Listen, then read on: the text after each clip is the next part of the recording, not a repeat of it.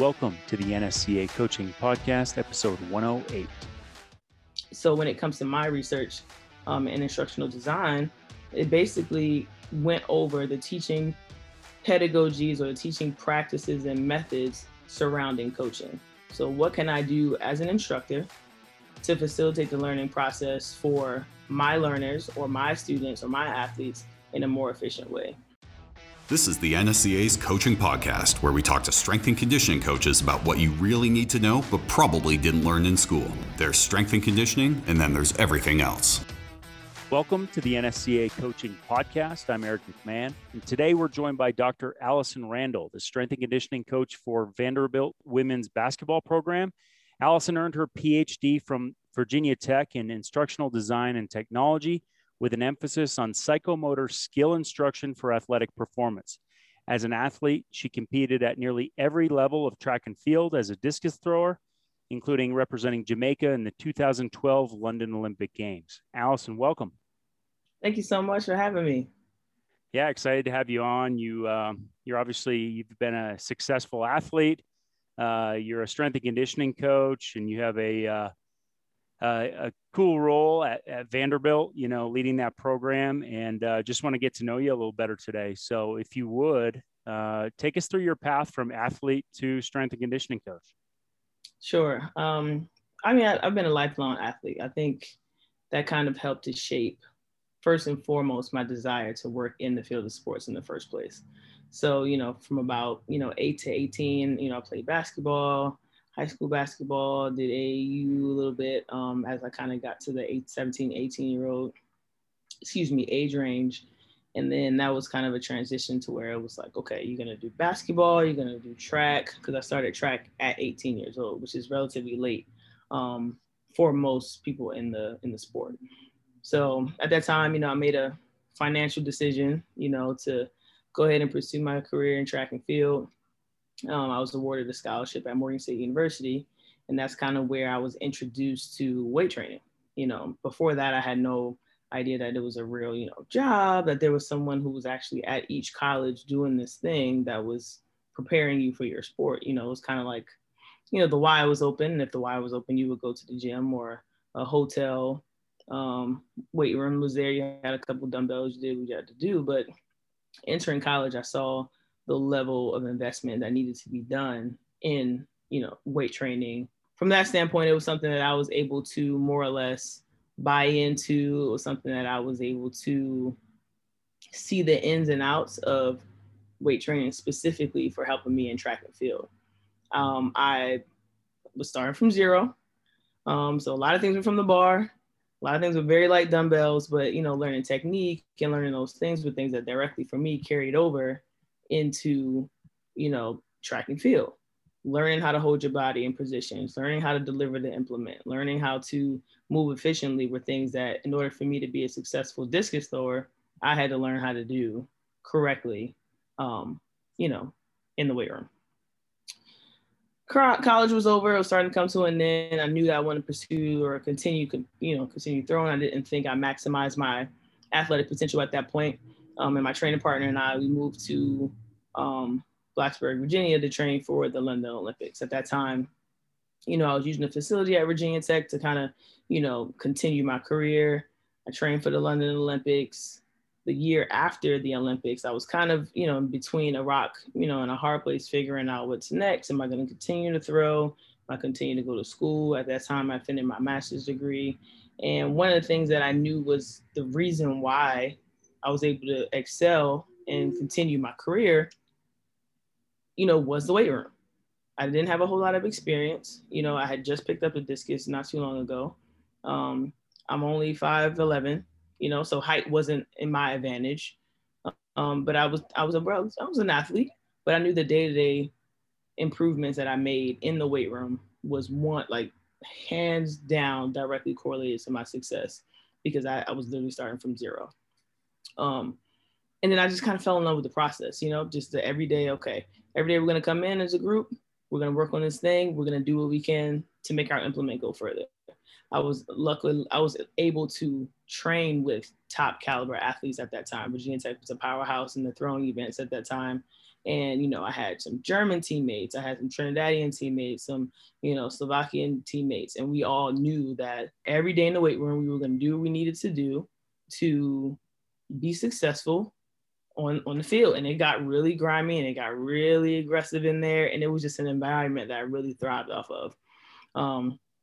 So after that season, or after that time period, you know, I got real close with Mike Gentry, you know, one of the pioneers in the field. He was actually still at Virginia Tech at that time. And he basically was like, hey, you know, what's next? What are you going to do? You know, we sat down. I said, I don't know, could continue to throw, could kind of go into coaching, not really sure. And he was like, I think you should consider it. You know, I'm not telling you what to do. I'm not telling you to kind of, you know, put all your eggs in one basket, but consider strength and conditioning because I think you'll be great at it. Up until that point, I've only had 2 strength coaches in my life. And he kind of just pushed me to kind of go in that career. And I said, you know, let me give it a shot. Started my graduate assistantship after a short internship at Virginia Tech.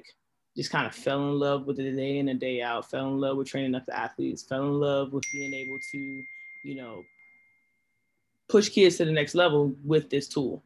And that's kind of just where it kind of all started. And from then I just couldn't stop.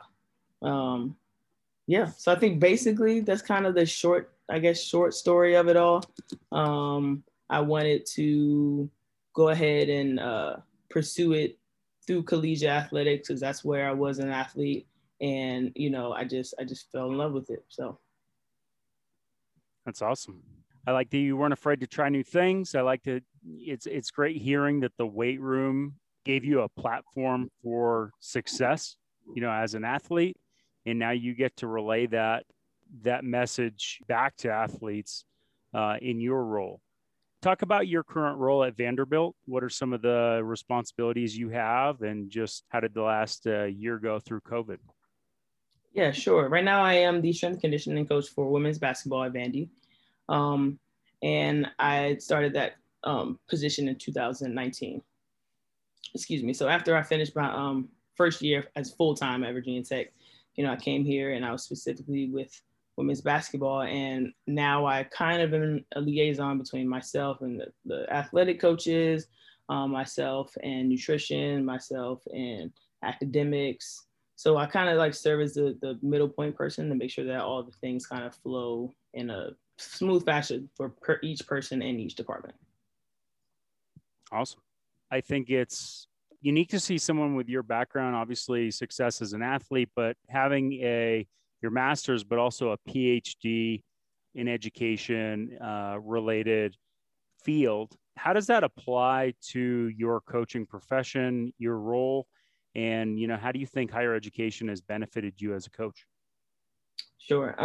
I know that when I began my master's journey and my PhD journey, one thing that, you know, I had to look at it was like, how is this going to help me? You know, how is this master's degree, you know, when I am picking it, how is it going to help me be a better coach?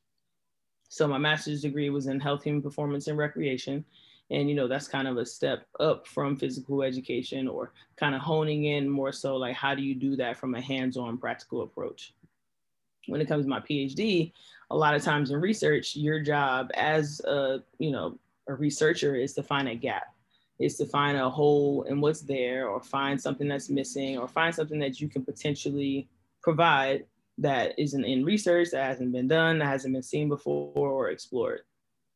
So when it comes to my research in instructional design, it basically went over the teaching pedagogies or the teaching practices and methods surrounding coaching. So what can I do as an instructor to facilitate the learning process for my learners or my students or my athletes in a more efficient way? So, you know, some people might say, well, everybody coaches all the time, but there are different things cognitively that from a cognitive standpoint that coaches can do to facilitate processes in the learner so that they can retain, regurgitate, and then transfer these skills to more advanced skills later on down the road. So for me, I felt like it was important because not only did I want to be a better coach, but I wanted to learn how to teach better. I've had coaches who, you know, knew the sport, knew exactly what they wanted me to do, but there was a lapse or a gap between what they were trying to tell me or what I was receiving. And at the end of the day, as coaches, it is our job to convey that message to them. Whatever tools we need, whatever methods we need, whatever job aids or technologies that we have in front of us or to use at our disposal, it's our job to make sure that we utilize those things to be effective teachers. So when it comes to, the importance, I mean, for me, it's another tool in my bag. It's something else that I know that I've, looked into, I researched, I've looked through different theories and learning practices and methodologies from a learning science standpoint to say, hey, this works. But it hasn't been done in the realm of psychomotor skill learning in athletics. So that's kind of where I took my research. I was able to, talk to subject matter experts in not only instructional design, but in sports performance to say, hey, these are the tools, these are the steps. This is what happens in the brain. This is what happens in the body. This is where the correlation can occur. And then hopefully provide a tool for coaches, for instructors to use moving forward to facilitate learning in the best way that they can as it relates to sport. That's awesome. A lot of times in college sport, we separate the curriculum and education side of things from the sports side, and we think of them as separate, but athletes are learners on the court and athletes are learners in the classroom. And there's a lot that can go back and forth in terms of what are the best practices in terms of teaching and learning. And, there's a lot out there right now about external cueing and keying in on relationships with athletes for productive gains in the weight room. What are some of the methods you key in on in working with your athletes? Maybe this speaks to your coaching philosophy and just the process that you carry out on a daily basis. Yeah, so a lot of things that from my standpoint that I've been able to kind of implement and I think are key, especially with my population right now. They would be considered, quote unquote, a novice learner. They'll be considered, folks with a young training age. So you have to treat them in a way that you would treat them, a novice learner in the classroom. So what are the different things that I know that I need to do and say to convey certain things and certain cues to my players right now? One of the things that I kind of lead with or start with is emphasis on, external cues or external feedback. So things that are outside of their body. For example, if it's like a vertical jump, I might say, hey, try to get your head to the ceiling, or, hey, pop up, or, hey, do something to where in their head, they're thinking externally, what can I do to express what I'm saying? As opposed to, all right, when you squeeze your hips or squeeze your butt or triple extension in the ankle, like things like that, they're, as a novice, they're not thinking about, they probably don't know how to associate the two, because at the end of the day, they're trying to get the outcome. So the outcome is for them to jump as high as you can. I'm going to say, all right, try to explode up. I try to use descriptive words in terms like that, explosiveness, pop up, power through, things like that, where they can associate the name with the action. Also, all right, get your head to the ceiling. All right, try to get as tall as you can. Things like that, where they can kind of put two and two together. And, from the research, like I said, from a novice learner, internal cues are too advanced or too minuscule in terms for them to comprehend at that level. If I'm dealing with someone who's, been training for 10, 20 years, I can say, all right, on the squat, you really want to think about this particular intricacy of the movement. All right, try to think about rotating your femur externally as you're like coming up on the squat. Okay, now I know where my femur is. Now I know what it feels like to grip and turn the floor. Now that I know but for a novice, those are things that just, from my perspective and from the research, it'll kind of just go over their heads. So yes, I think coaching cues are important. What you say is important, how you say it, how often you say it, what's the timing of it? Am I going to say it on every single rep, or I'm going to say it every other rep or every 3 reps? How do I put it in to where the practice schedule is going to be efficient? So if we're working on our clean technique, how often am I going to jump back and remind you of what a power shrug is? Or how often am I going to remind you of where your bar path goes? So am I going to drill that in? Am I going to build you up to it? Personally, what I've been able to do is have some form of variation in the warm-up of movement. So if I'm doing a power clean from the floor, all right, the power clean from the floor is the end result. before we actually get to that movement, we'll have a bar warm up, or we'll go over muscle clean, you know, send your elbows through, knowing what that feels like, going through a hang snatch. A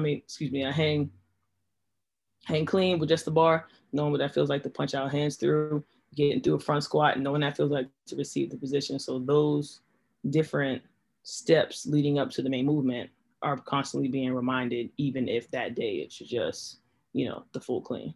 So just figuring out different ways to schedule it in, practice schedule from a block standpoint. So are we breaking it down and building it up, or is it going to be arbitrary? You can also do that as well. Using external cues. Those are just kind of the biggest takeaways that I've been using from my, 18 to 21-year-old athletes.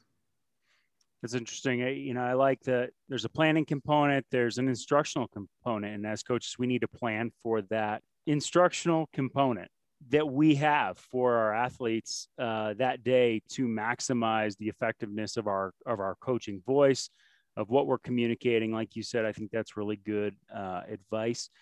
At the highest level, you were an individual sport athlete. You work with a team sport now. Are there differences in how coaches should approach working with an individual sport athlete versus athletes in a team setting?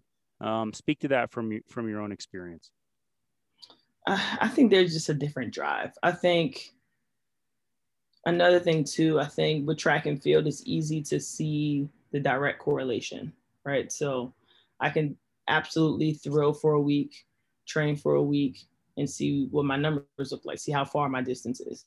I can lift for a week, sprint for a week, and I can time my sprints. It's directly correlated to where I can see tangible as evidence of what that looks like.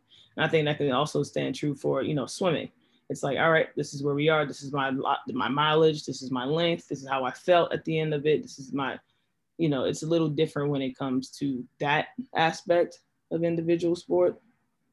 When it comes to team sport, we're just, we're out here hooping, we're out here playing football.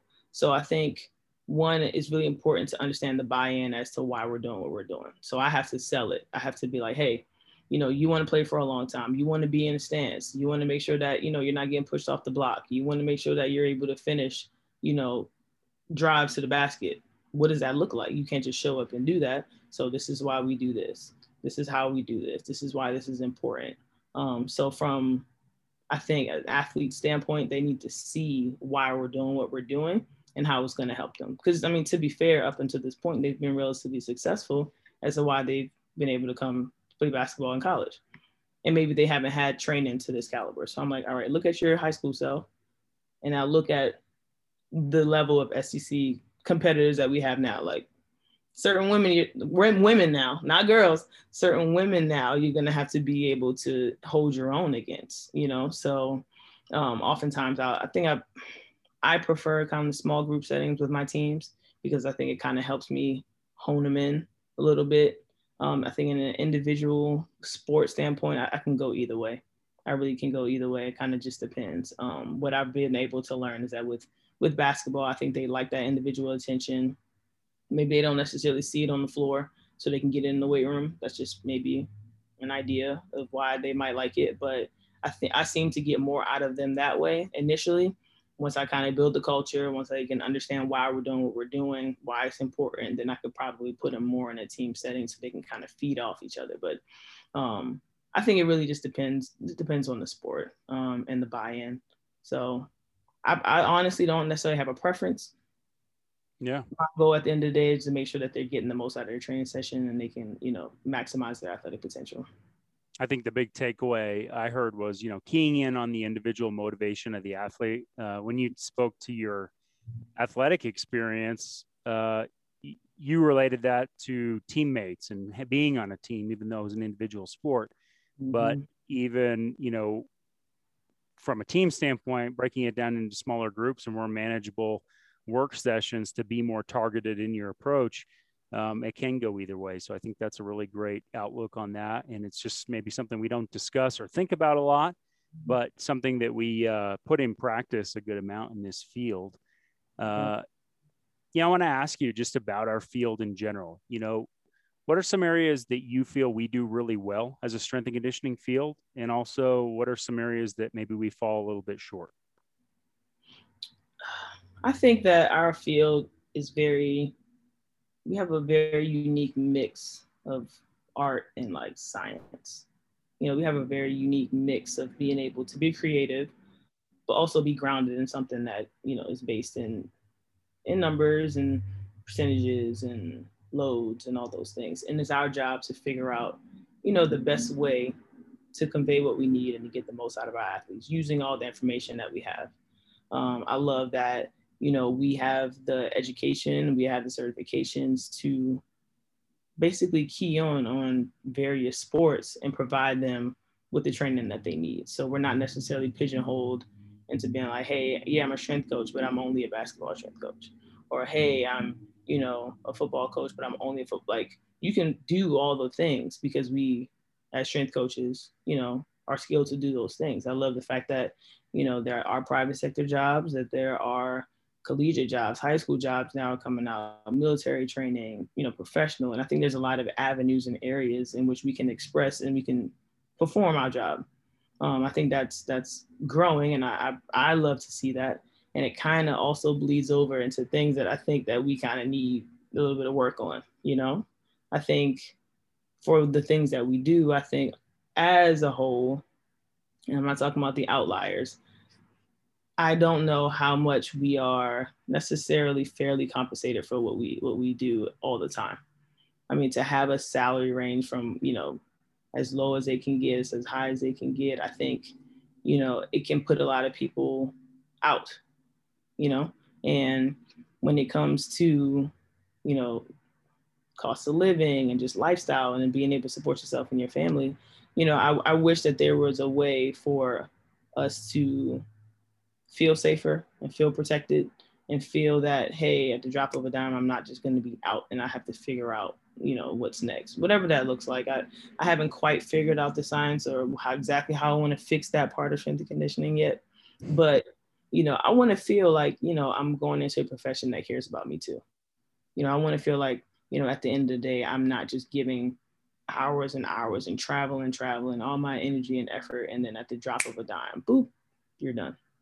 I want to feel that, whether that be support from either an organization or a university, that, hey, we're going to make sure we do due diligence before something else happens, and that could be echoed to other areas in coaching. But I think there is some quote unquote level of feeling disposable that we have that I know I don't just feel that. And I know that it's something that I think would not only help people stay in the field longer, so we don't experience max out or experience these feelings of like, well, we're gone and they're just going to hire somebody else. We're valuable. What we're doing. We're actually a crucial part of every program. I mean, if anything, I see my players more than my actual coaches see my players. And I know that's the case at most programs. So treat us that way. Treat us like that we are that important. Show us that we matter like that. Because, I mean, I believe that we do. We pour our heart and soul into this profession. We want to feel valued in our roles at our institutions. There is a lot of uncertainty in our field, and I'll be very honest that I wouldn't have had the opportunities I had if there wasn't a little bit of luck involved. I have a good friend that, in my time in one organization in professional baseball, he had about 5 or 6 different positions and stops and jobs and challenges along the way. And when people face those sort of challenges again and again, it leads to a lot of attrition in our field. And the salaries, I think no one gets into this field for the money. It is nice to see some of those outliers when they get blasted out there in USA Today, but that's not the reality for most of us. And I think it's important to think about that. I think it's important to strategize how we can navigate that for ourselves, to give ourselves the best opportunities towards career advancement, but also think ahead in terms of what the field's going to look like a long ways away, but even just in the next few years, and that's a question I ask a lot of the guests on this podcast, a little bit of a projection. Yeah. There's been so much advancement in this profession over the years. What do you see on the horizon? What do you see coming in the next 5-10 years that coaches should be aware of? That is a good question. And I'm hopefully I foresee myself being around to see it in 5-10 years, a relatively young coach. But I've started to see a lot of, I guess, merging in terms of your value. So, and that's another reason why I felt that it was necessary, one, for me to pursue all the levels of education that I had, because as the field is so saturated, I needed to make sure and figure out a way to still be, hireable, employable, attractive to people. So yes, I have every, education possible. Yes, I've competed at every level possible. And now what? So now I have to try to make sure I have all my certifications. So make sure I have something in nutrition, try to explore something in sports science, try to make sure that every area surrounding strength and conditioning, I've been able to touch, I've been able to be involved in, I've been able to contribute to in some way, shape, or form. So I think in the next 5-10, we're not just looking at strength conditioning coaches, we're looking at performance coaches that have degrees, that have strength conditioning, that have nutrition, that have sports science background, that have some level of, could be counseling or some sport like mental counseling or performance counseling, in my opinion, because I think we're trying to make sure we stay relevant to the times, and all those things are relevant and they're going to continue to be relevant moving forward. So I think we're going to start to be a hybrid in the best way we can. I think it's not to take away from sports scientists specifically or nutritionists, specifically, but I think that having something in each thing is going to make you valuable or keep you valuable. Because, if that's the case, then they're going to have to hire, a strength coach, and they're going to have to hire a nutritionist, and they're going to have to hire a sports science person. And if you're able to have all those three, and now it's like, oh, this is really attractive, we have this one person who can do all these things, I think more people are going to have to do those things to be employable. So, and it kind of goes through even the beginning of, strength and conditioning before it was a certification. And then it started to be, then after becoming a certification, it was a degree. And then after the degree, it's like, all right, now you have to have your master's degree to be quote unquote employable. So I think as the time goes on, the requirements start to elevate. And I think that's only going to continue with the, in my opinion. And I see that through an education lens too, as we keep expanding our skill set, and that kind of pushes us to the envelope of our scope of practice in a way. We're extremely dedicated to this profession and our athletes, and we want to make them better. There's an immense need to collaborate with our trainers and our dietitians and all the personnel on the performance team. But to do that effectively, we have to have knowledge in all those areas, or at least some knowledge in those areas. And that is progressing rapidly. I know on the sports science side, this is a conversation I have a lot. Lately we're developing a new sports science certification with the NSCA. What is that going to mean for strength and conditioning coaches? And I think it really is going to, for coaches, provide another viable career opportunity beyond just pursuing that head strength coach role. For analytical minded strength coaches out there that want to pursue that path, I think it's going to be a very valuable skill set to be able to do that. And that's what it's all about, just bettering yourself. You spoke to education, maximizing your education, certifications, all the different knowledge areas that you can work with.